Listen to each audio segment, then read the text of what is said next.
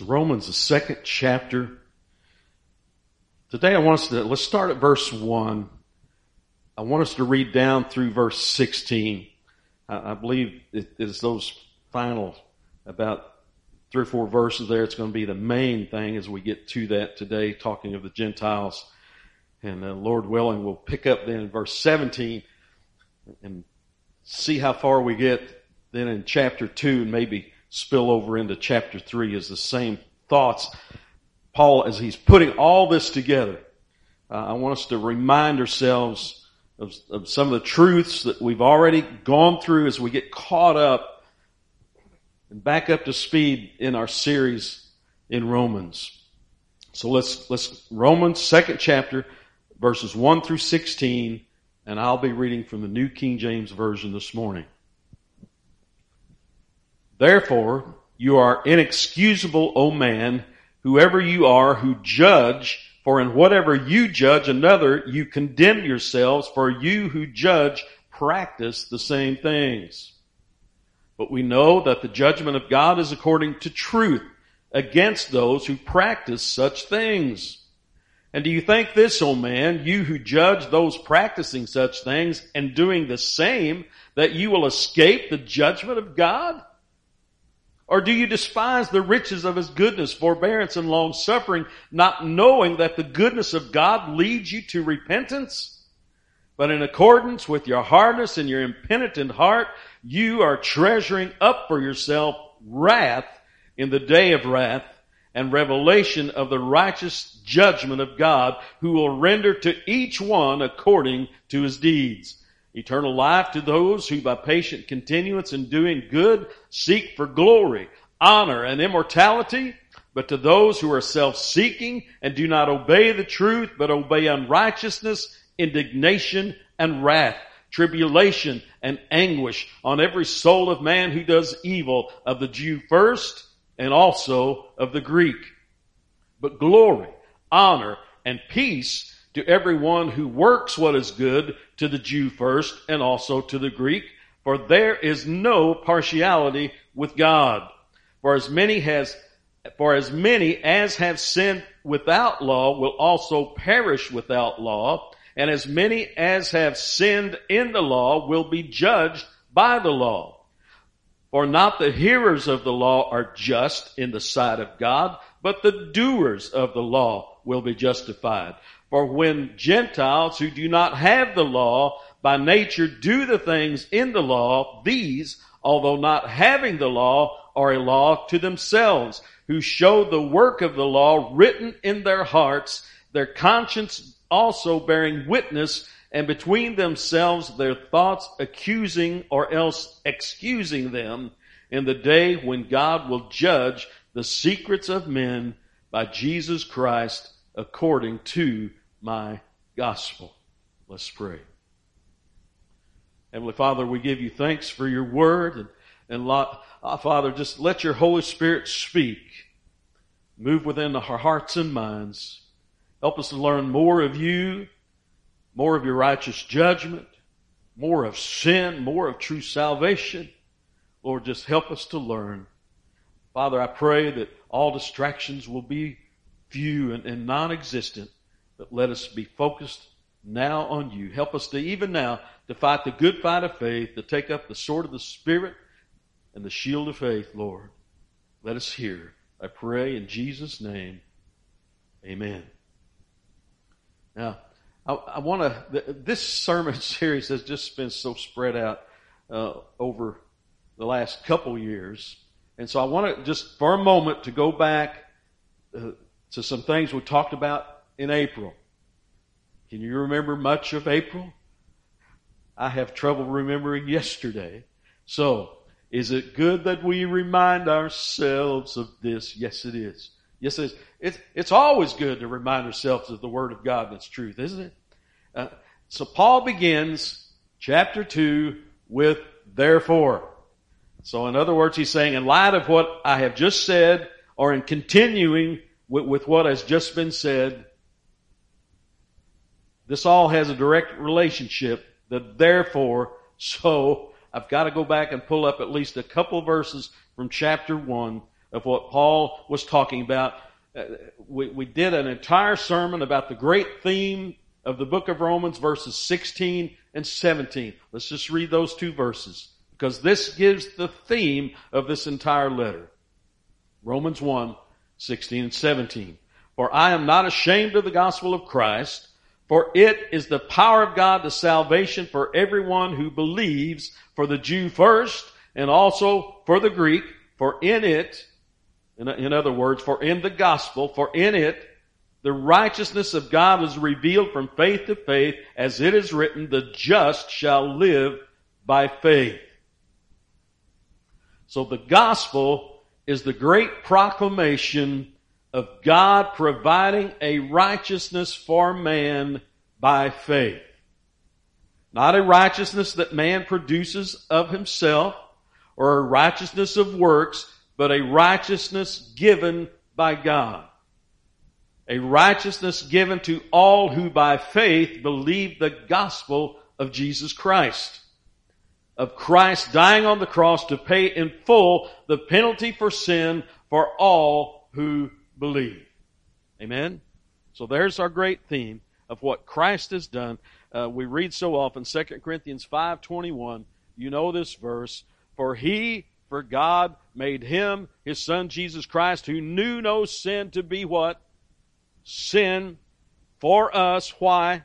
That we might become the righteousness of God in him through Christ. There's righteousness in God only in Christ Jesus.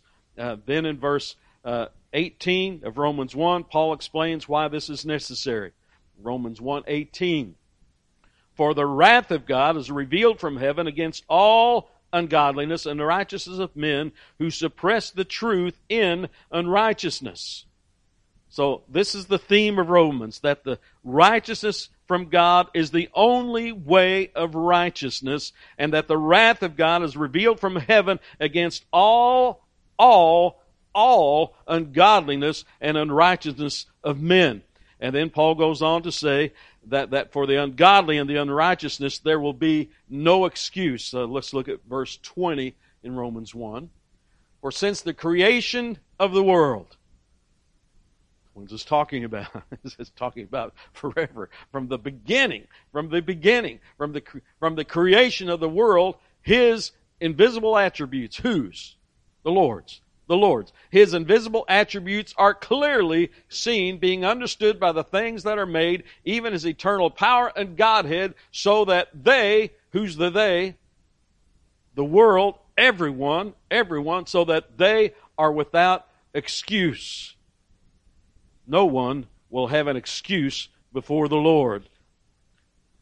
And then throughout the remainder of the chapter, Paul works out this truth in this horrendous description of the unrighteous.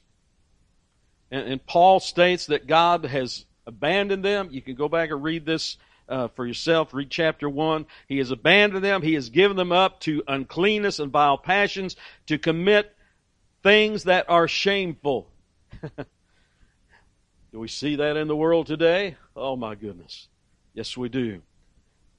That God has given them over to a debased mind, a reprobate mind, to do the things that are not fitting. And then Paul gives us a long list of sins and ends with verse 32 in chapter 1. Who, knowing the righteous judgment of God, that those who practice such things are deserving of death, not only do the same, but also approve of those who practice them. There's some powerful words in that. Be careful what you give approval to. Let the Word of God be your guide. Let the Word of God be truth, and always speak the truth in love. But don't compromise when it comes to the truth of God's Word. And don't approve of things that God does not approve of. So there will be no excuse for those who practice such things, for God has revealed himself to all mankind. His attributes are clearly seen, and those who practice these things that Paul talked about are deserving of what? Death. The wages, the cost of sin is death. Death. And now, consider this. It's as though the Apostle Paul knows the thoughts and perhaps the actual questions and the words that he's going to be getting, and he's going to talk to these people, because you know, and we talked about this before, you'll remember this, we talked of the audience that would be there, and a bunch of them going, well, as he read the letter, as it was read, and they were reading of all those sins, that there were some that was puffing up, going, well, that's not me. That's not me. I don't do those things. That's not me. That's not me. No, he's going to put all this to rest. He's going to put it to rest. And then Paul responds in chapter 2, verse 1. Therefore, you are inexcusable, O man, whoever you are who judge. For in whatever you judge another, you condemn yourself. Why? For you who judge, he knows their heart, practice the same things. You're pointing your finger, you're saying, that's not me, but it is you. It is you.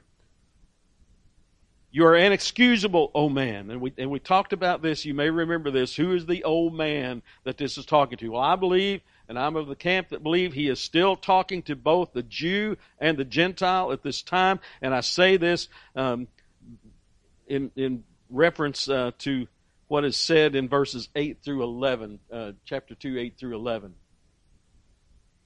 But to those who are self-seeking, who do not obey the truth, but obey unrighteousness, indignation, and wrath, tribulation, and anguish on every soul of man who does evil, of the Jew first, and also of the Greek. So who's he talking to? I believe he's talking to both here.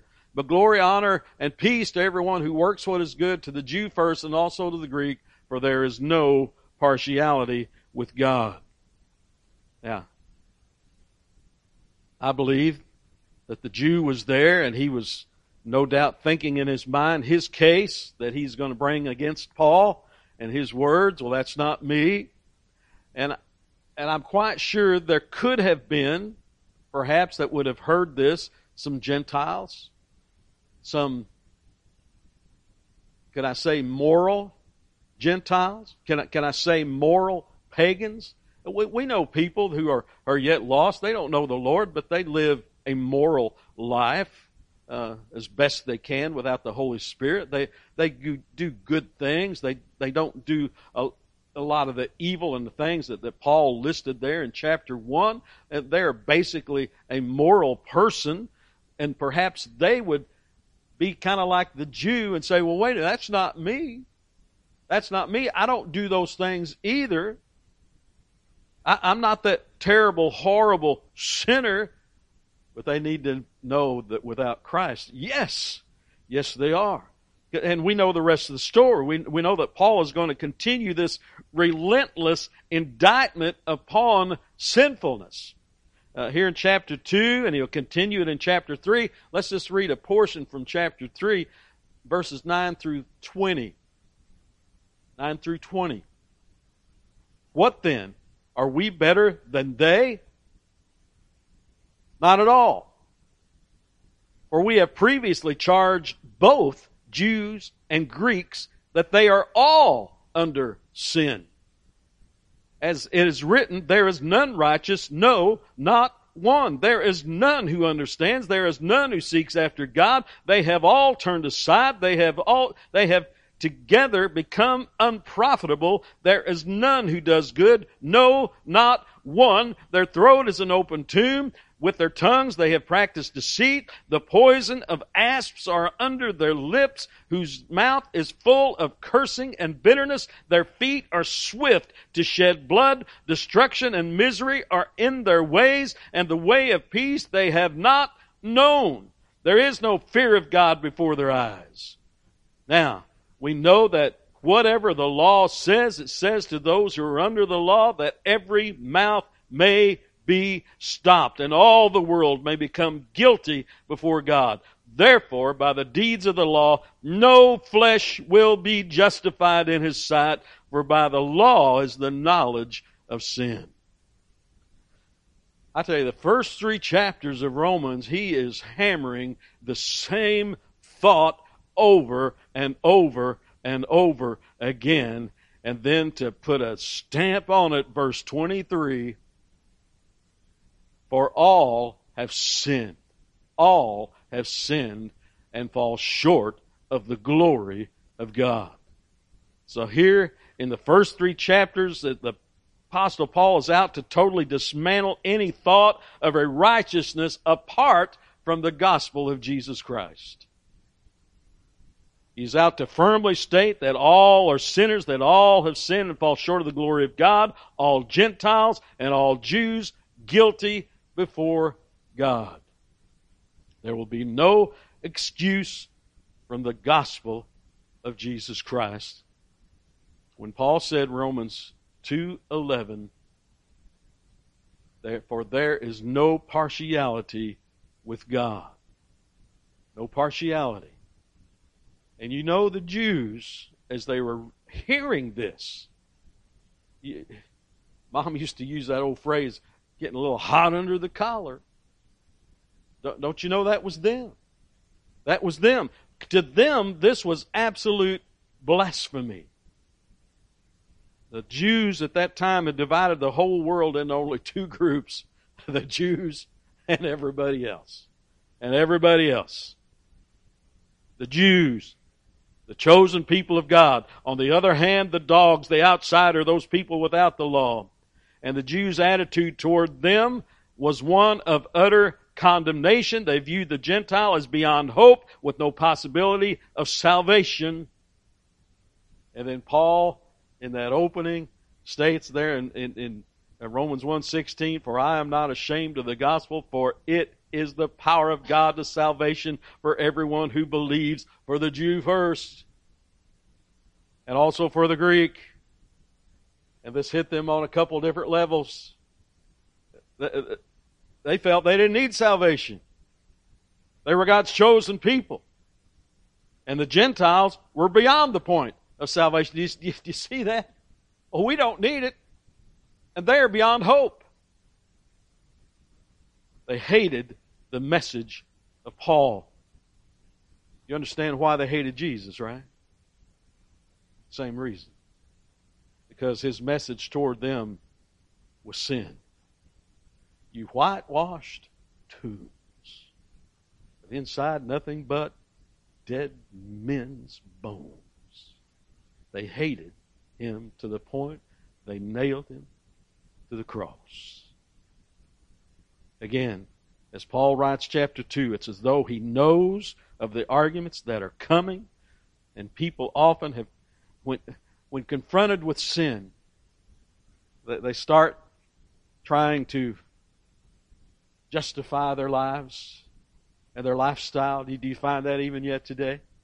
Yes, of course you do. If you try to talk to someone about the Lord and you know that they're living in sin, and they will do the same thing. They will try to justify themselves and their lifestyles. The Jews would say, but Paul, how could you say that there is no partiality with God? That we and the Gentiles are the same? Paul, we have the law. God gave it to us. No one else has it. And that is proof that we are His people and that we are the saved ones, and we don't need your justification by faith. That was their position. The Jews thought that they were in an entirely separate category, and therefore they must never be considered together with the Gentiles. And Paul just keeps hammering and hammering and hammering. All have sinned. So, let's begin now in verse 11, Romans 2. So I said all that to say this.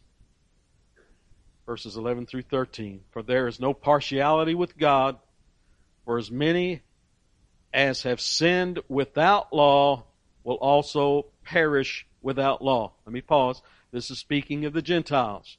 They didn't have the law of Moses. This was given to the Jews. So for as many as have sinned without law will also perish without law. And as many as have sinned in the law will be judged by the law. Let me pause again. This is speaking of the Jews in particular. The law had been given to them. Verse 13, for not the hearers of the law are just in the sight of God, but the doers of the law will be justified. Sound familiar? Who said almost the same thing in his epistle, James. James, you know that. Let's read in James 1, verses 22 through 25. Not hearers, but doers. But be doers of the word, and not hearers only, deceiving yourselves. For if anyone is a hearer of the word, and not a doer, he is like a man observing his natural face in a mirror. For he observes himself, goes away, and immediately forgets what kind of man he was. But he who looks into the perfect law of liberty, and continues in it, and is not a forgetful hearer, but a doer of the work, this one will be blessed in what he does. I believe that there are many in the world today who think that just because they attend church, that just because they hear a sermon or two, or just because they listen to Christian music, they think they are saved. They think that they are a Christian, but it's not the hearers, but the doers. And how can you be a doer? Only by the power of the Holy Spirit, only by being born again can you be a true doer of the work. John MacArthur, let me quote. The person who is satisfied with superficially knowing God's Word is living a spiritual illusion. I thought that was pretty good. The person who is satisfied with superficially knowing God's Word is living a spiritual illusion, thinking they are saved when they are not. By looking in a mirror, he judges himself by himself rather than by the Word of God. That's it, isn't it? That's what James is talking about there, wasn't it? By looking in a mirror, he judges himself by himself rather than by the Word of God, that law of liberty, rather than by the Word of God that he knows much about but does not take to heart. Let me pause there. A lot of people know a lot of Bible, don't they? But it's head knowledge, as they say. It hasn't traveled that distance, as many would say, to the heart. It's not of the heart. Let me continue with John's quote. His failure to obey what he hears proves that he does not believe it or accept it. His disobedience proves he does not trust in God whose word he hears. And the more he hears without obeying, the more he piles up guilt upon himself for the day of judgment. End quote. I thought he stated that pretty well. And this is what Jesus said in the Sermon on the Mount, wasn't it? Let's go to Matthew 7, verse 24 through 27. This verses you know. This is a story that you know. Jesus says, therefore, whoever hears these sayings of mine and does them. So what's Jesus saying? Don't be a hearer only, but be a what? Be a doer. Be a doer. Therefore, whoever hears these sayings of mine and does them, I will liken him to a wise man who built his house on the rock. And the rain descended, the floods came, and the wind blew and beat on that house, and it did not fall, for it was founded on the rock. But everyone who hears these sayings of mine and does not do them will be like a foolish man who builds his house on the sand. And the rain descended, the floods came, and the winds blew and beat on that house, and it fell, and great was its fall. Now think about the implication of that great fall.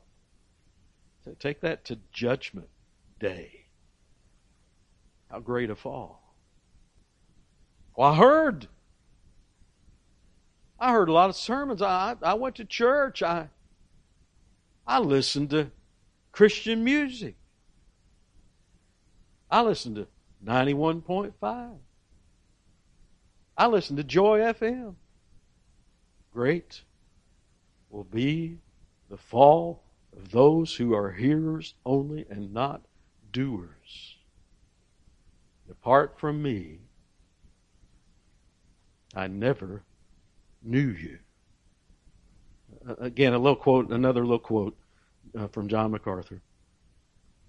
The doers of the law are those who come to God in repentance and faith, realizing that His law is impossible for them to keep apart from Him, and that knowledge of it places them under greater obligation to obey it.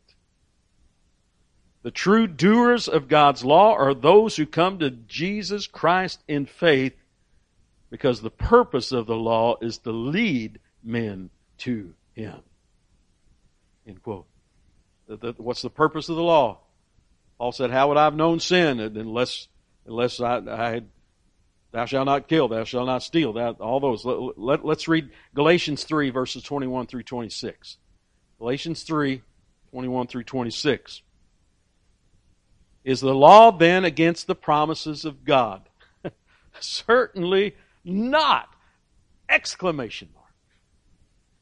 For if there had been a law given which could have given life, truly righteousness would have been by the law, but the Scripture has confined. In other words, there wasn't. There wasn't. But the Scripture has confined all under sin. Why? That the promise by faith in Jesus Christ might be given to those who believe. But before faith came, we were kept under guard by the law, kept for the faith which would afterward be revealed. Therefore the law was our tutor to bring us to Christ, that we might be justified by faith. But after faith has come, we are no longer under a tutor, under the law, under a tutor, for we are all sons of God through faith in Jesus Christ. See, and after they have come to Him in faith, their obedient lives give evidence of their saving relationship to Him. See, it's our obedient lives that give evidence that we are saved, as His Spirit speaks and we obey. It gives evidence of the fact that we are justified. And always know this, that the idea here is not that obeying the law will produce justification, because Scripture makes it clear that justification comes only through faith. Not by the law, but through faith. Romans 3, verses 24 through 28. Being justified freely by His grace through the redemption that is in Christ Jesus, whom God set forth as a propitiation by His blood through faith to demonstrate His righteousness, because in His forbearance God had passed over the sins that were previously committed, to demonstrate at the present time His righteousness, that He might be just and the justifier of the one who has faith in Jesus. Where is boasting then? It is excluded. By the law of works? No, but by the law of faith. Therefore, we conclude that a man is justified by faith apart from the deeds of the law. You see, these will be demonstrated to be the just by the evidence of their doing of God's holy law. The person who genuinely obeys God's word proves by his divinely empowered obedience. I thought that was good. Let me read that again.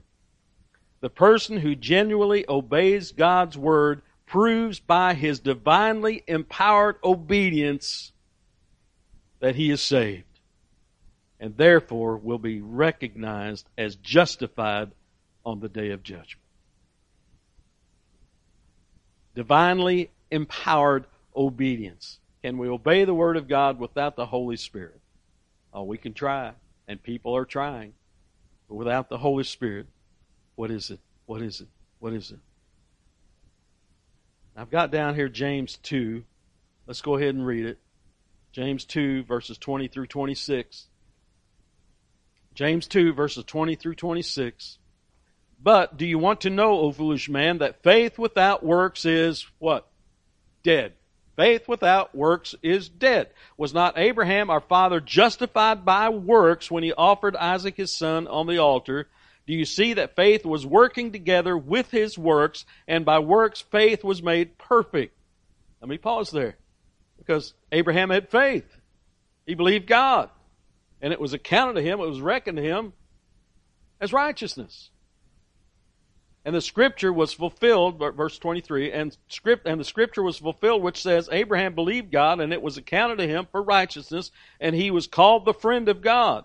You see then that a man is justified by works and not by faith only. Well, what's he saying? Well, faith without works is dead. It goes together hand in hand. Likewise, was not Rahab the harlot also justified by works when she received the messages and sent them out another way?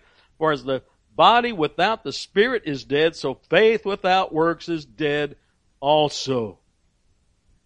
And I believe that is just hammering home from what he had said in Romans 2:13. For not the hearers of the law are just in the sight of God, but the doers of the law will be justified. So, here this brings us down to this. That there will be some who will say, but what of the Gentiles who didn't have the law? And again, perhaps a Gentile in Paul's day could have asked the question, how can we be judged by a standard we didn't have? We didn't have the law. How can we be judged by a law that we didn't possess? It wasn't ours. Let me ask this. Will they be excused from judgment because they didn't have the law? No. No. And the reason Paul gives, let's go now to verses 14 and 15. Romans 2, verses 14 and 15. For when Gentiles who do not have the law by nature, and some here will impose that thought of natural law, moral law, who by nature do the things in the law, these Gentiles, although not having the law, and again the written law given to the Jews, are a law to themselves. What a law? What does that mean? A law to themselves? Well, what does that mean? Well, let's keep reading. Verse 15. Who show the work of the law written in their hearts, their conscience also bearing witness, and between themselves their thoughts accusing or else excusing them in the day when God will judge the secrets of men by Jesus Christ according to my gospel. Now, I want to read from John Piper. John is so good at bringing some things out. Just let me read. So Paul's answer to the question, how can God be impartial in judging according to our deeds if the Jews have the law and the Gentiles don't, is that the Gentiles do have the law. The moral law of God is written on their hearts. Verse 14 says they are a law to themselves. Then he says in the latter part of verse 15 that the evidence for this is that the moral behavior of all kinds of people all over the world shows that they have a sense of many true moral obligations. And their consciences confirm this with the conflicting self-defenses and self-accusations that are constantly being brought up in their mind. Now, let's get the whole train of thought before us from verse 11 on. This is Piper. First, Paul says that there is no partiality with God. Then he defends this in verse 12 by saying that God's judgment will fall according to how we respond to the measure of truth that we have access to. Then he explains in verse 13 that mere hearing of the law is no advantage to the Jew at the judgment day, and not hearing it is no disadvantage to the Gentile, because doing and not hearing is the issue. Then he explains, verses 14 and 15, that the law really is available to those who have no copy of the law of Moses, because God has written it on the heart and given all of us a conscience to awaken us to this moral knowledge in our hearts. So, does everyone have the law? Well, it says God has written it on their hearts. Let me continue with Piper. Now here is the second great truth I want you to see this morning. The truth about man. All human beings have the moral law of God stamped on their hearts. Paul is teaching something enormously important here about human nature. Notice the wording of verse 14. And Paul is quoting from the NASB. When Gentiles who do not have the law do instinctively the things of the law, these, not having the law, are a law to themselves. The instinctively is literally by nature, which is in the New King James Version. In other words, Paul is telling us something fundamental here about human nature. This is what it means to be human, to have the law of God pressed or stamped or written on our heart. We have seen this teaching before in chapter 1, verse 32. They know the ordinance of God, that those who practice such things are worthy of death. Then in verse 23, women exchange the natural function for that which is against nature. In verse 21, they knew God. And the point of all this is to stress that every human being is guilty before God because everyone suppresses the truth. From verse 18, and none lives up to even the demands of his own conscience, let alone all the demands of God known to him. Nevertheless, all are accountable to God and will be without excuse at the judgment day. All Jews and all Gentiles are accountable to God and guilty before him under the power of sin. Now we are in a position to see clearly these two great truths, one about God and one about man. Now stay with me as I'm reading. I know sometimes when I'm reading you might fall away, but listen. The truth about God is that he is not partial. And what God's impartiality means is that he judges not on the assumption that we all have access to the same amount of truth, but that we all have the truth we need to be held accountable. That's great. Everyone on the face of this planet has enough truth to be accountable. And that we will be judged by our response to what we do have and not what we don't have. God is so committed to this dimension of his justice that he secures it by creating every human soul with the imprint of his moral law and with the capacity to know his glory revealed in nature. He is impartial not merely with what he finds in the world, rather he sees to it that what he finds in the world conforms to his impartiality. So the second great truth about man is built on the first, namely, all human beings have the moral law of God stamped on their heart. Every human soul, as it comes to consciousness, knows that it is created by God and dependent on God, and should honor and thank God, and should do the things that are written on the heart, and that failing to do them is worthy of death. Yeah. Imprinted on the heart, truth. But then what does men do? Suppress the truth in unrighteousness. Now think about that. Because I don't think I've thought about this too deeply. That every soul has imprinted on them moral law. That there are just certain things that are in our nature to all across this world that's just wrong. killing, lying. I think there's an imprint that these things are morally wrong. And because of that, let me continue with Piper. Finally, consider two implications of knowing others this way. In knowing that all have been imprinted with this Word of God that is written on their heart. Finally, consider two implications of knowing others this way. Everyone you know at work or school or in the neighborhood has the law of God written on his or her heart. Now, if pause there. You may know some, but think, oh, not this guy, not this person, not this lady. Oh, yeah, they do. But they're suppressing it. Everyone you know knows the impartial God. And again, nature gives evidence of God.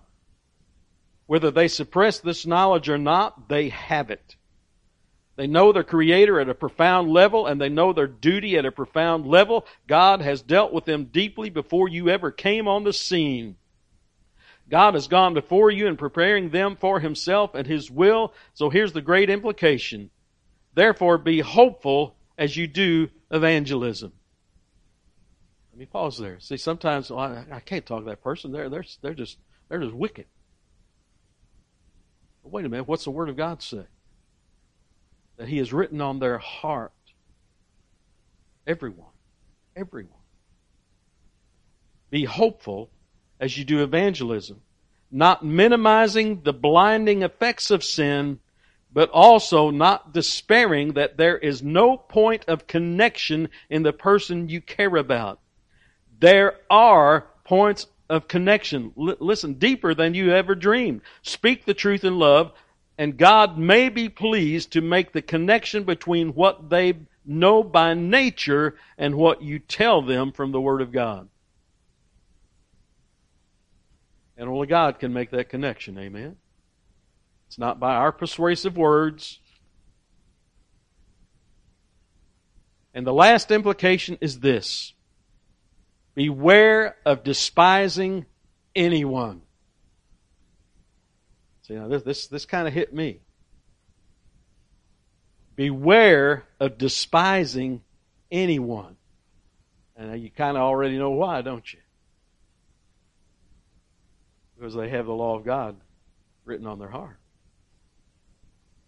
Every time you disapprove of someone, a politician, a colleague, a church member or leader, a person of another culture or race, remember that God has written His law on that person's heart and given him or her the knowledge of Himself. This is to be marveled and wondered at, not despised.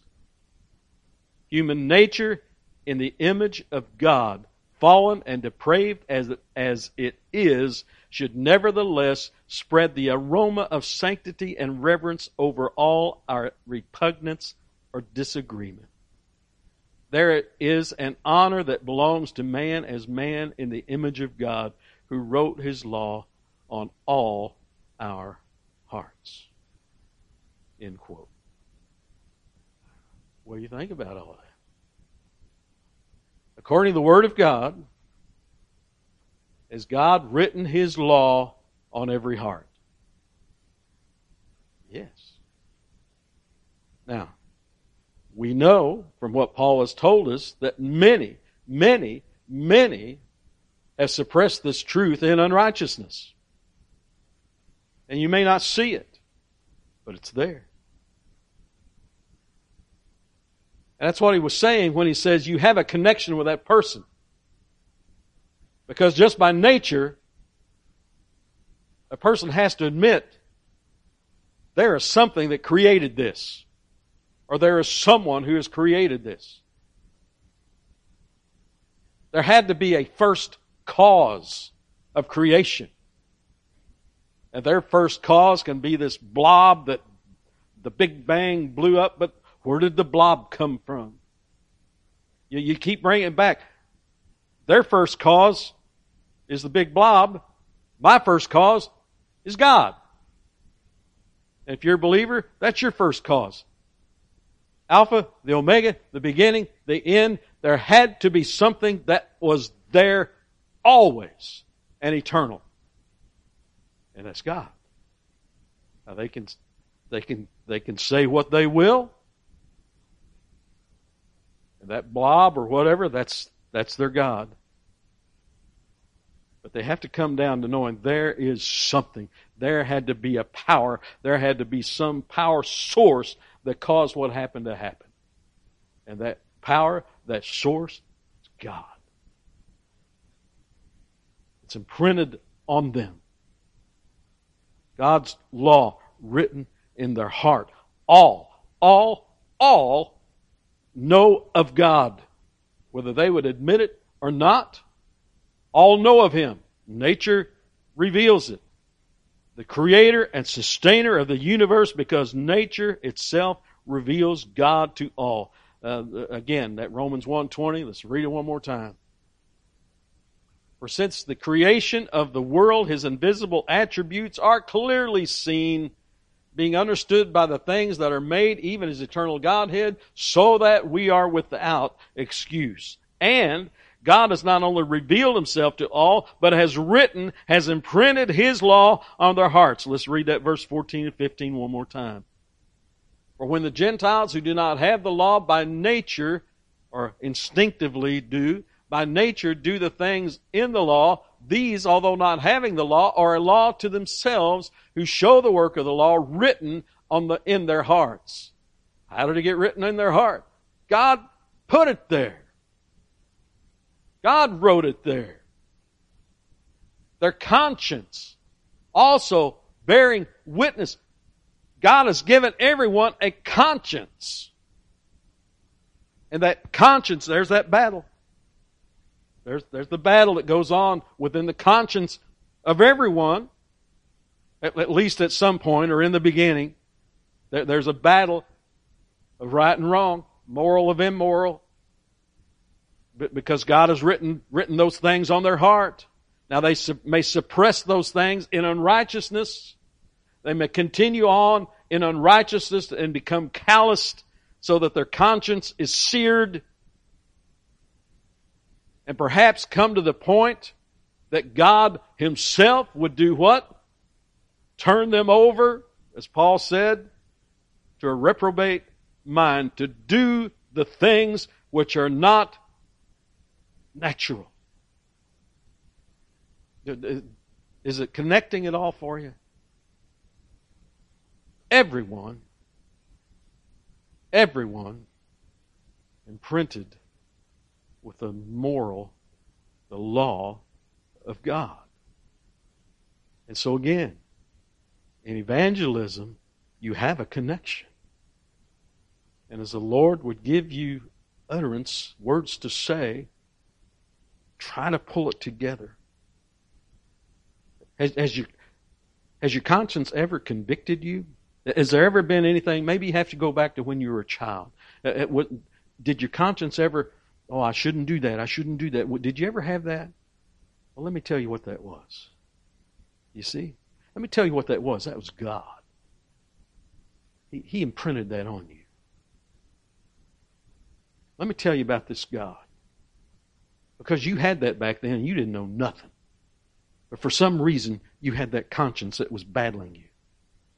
And perhaps as you got older and you kept doing these things that were wrong and that were wrong and that were wrong because they felt good or you liked it. And that conscience it's been in that battle and now it's become calloused and worn and doesn't speak to you much anymore, but it's still there. You see, there's a connection. And well, take that of what Piper said. Remember that everyone has been imprinted. So even the vilest politician that you know, and I have probably said of some, I despise that person. Why doesn't God just take them out? Because there's hope. There's hope. As long as there is breath, there is hope. As long as they're in prayer. See, now I've tried to make this my prayer instead. Oh Lord, oh man. Reveal to them that which you have imprinted in them. Let them be overwhelmed by their conscience. Let them be overwhelmed by just knowing, even by looking at nature, that there is a Creator and that there is a God. And so, Lord, begin that work in them. Draw them to yourself. Open their eyes.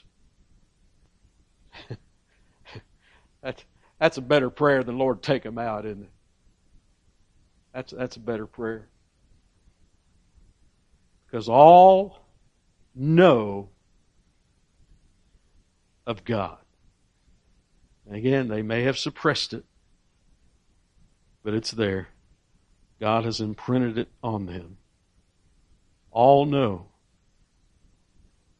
And I want to close the sermon because I don't know who may listen to this or even who is here today. I want to end with just that question I ask, and I'll probably ask this every sermon. Because it's the difference between heaven and hell. It's that division of the two categories of all humans on this planet. It's not Jew and Greek. It's saved and unsaved. It's believer and unbeliever. That's the division. And so do you believe? By faith unto salvation, do you believe the gospel of Jesus Christ? John 3:14 through 19. And as Moses lifted up the serpent in the wilderness, even so must the Son of Man be lifted up on the cross. Why? That whoever believes in him should not perish, but have eternal life. For God so loved the world that he gave his only begotten Son, that whoever believes in him should not perish, but have everlasting life. For God did not send his Son into the world to condemn the world, but that the world through him might be saved. He who believes in him is not condemned, but he who does not believe is condemned already, because he has not believed in the name of the only begotten Son of God. And this is the condemnation, that light has come into the world.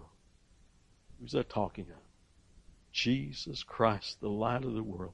That the light has come into the world, and men love darkness rather than light, because their deeds were evil. They are suppressing the truth in unrighteousness, you see.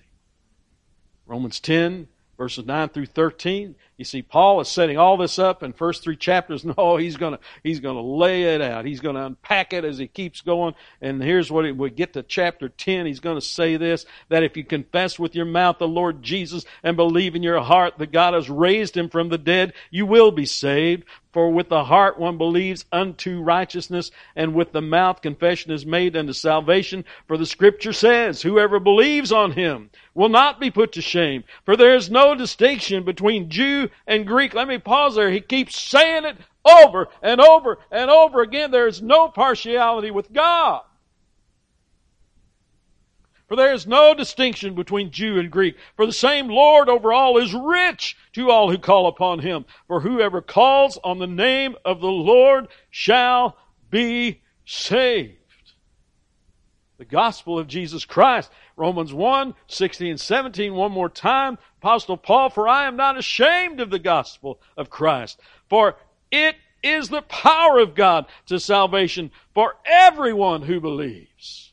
For the Jew first, and also for the Greek. There's no partiality, you see. For all who call upon him. All. If they call upon him, for all who believe. For the Jew first, and also for the Greek. For in the gospel of Jesus Christ. For in it the righteousness of God is revealed from faith to faith. That is written, the just shall live by faith. For those who believe the message of the cross, it becomes for them the power of God unto salvation. But for those who do not believe, that John 3, verse 36, He who believes in the Son of God, Jesus Christ, he who believes in the Son has everlasting life, and he who does not believe the Son shall not see life, but the wrath of God abides on him. You see, oh unbeliever, you don't realize it, but the wrath of God is written upon you. Why? Because you have not believed. You have suppressed the truth of God in your life. The truth that God imprinted on you, you have suppressed it.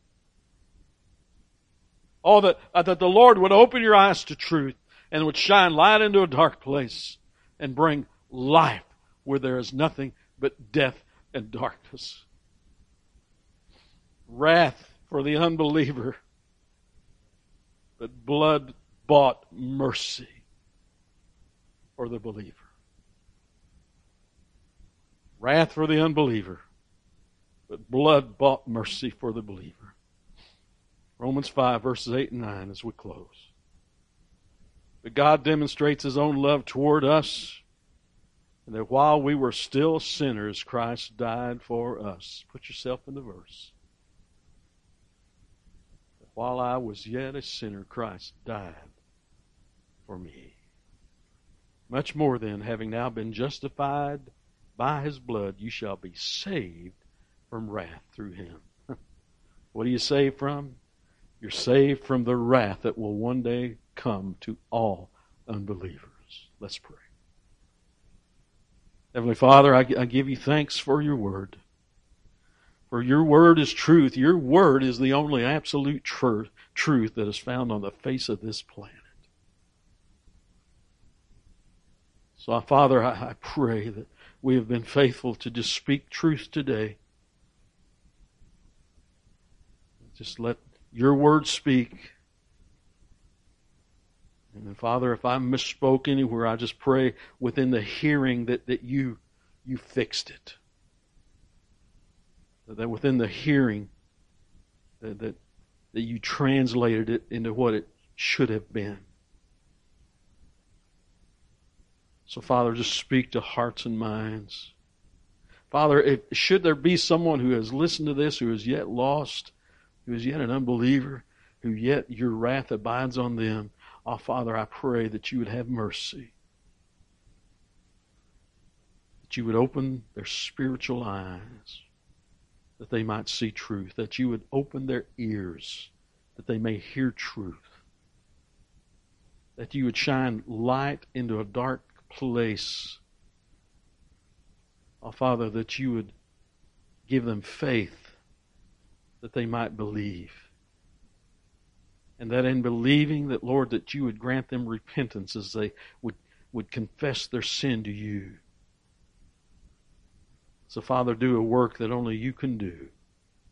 A miracle of salvation in a heart. And so, Father, for those of us who have received that miracle, we didn't deserve it. We were all sinners. We were all enemies of you, Lord, and yet by grace, you extended mercy to undeserving sinners. You covered them by the blood of your Son. And Father, oh, we give you thanks. We give you thanks. And so, Father, for the born again, help us to live each day in recognition of what you have done and what you are continuing to do on the face of this planet and what you are continuing to do in bringing others to yourself. So, Father, let us not despise those. Let me not despise those you have imprinted your law upon their heart. But, Father, help me to have compassion. Help me to pray for them. Help me that as you would give me opportunity, that you would give me the right words to say at just the right time, so that perhaps, that you have imprinted on their heart and that you would ask me to say that you could use in bringing someone to saving faith. So, Father, help us to live for you and to always be thankful. It's in Christ's name I pray. Amen.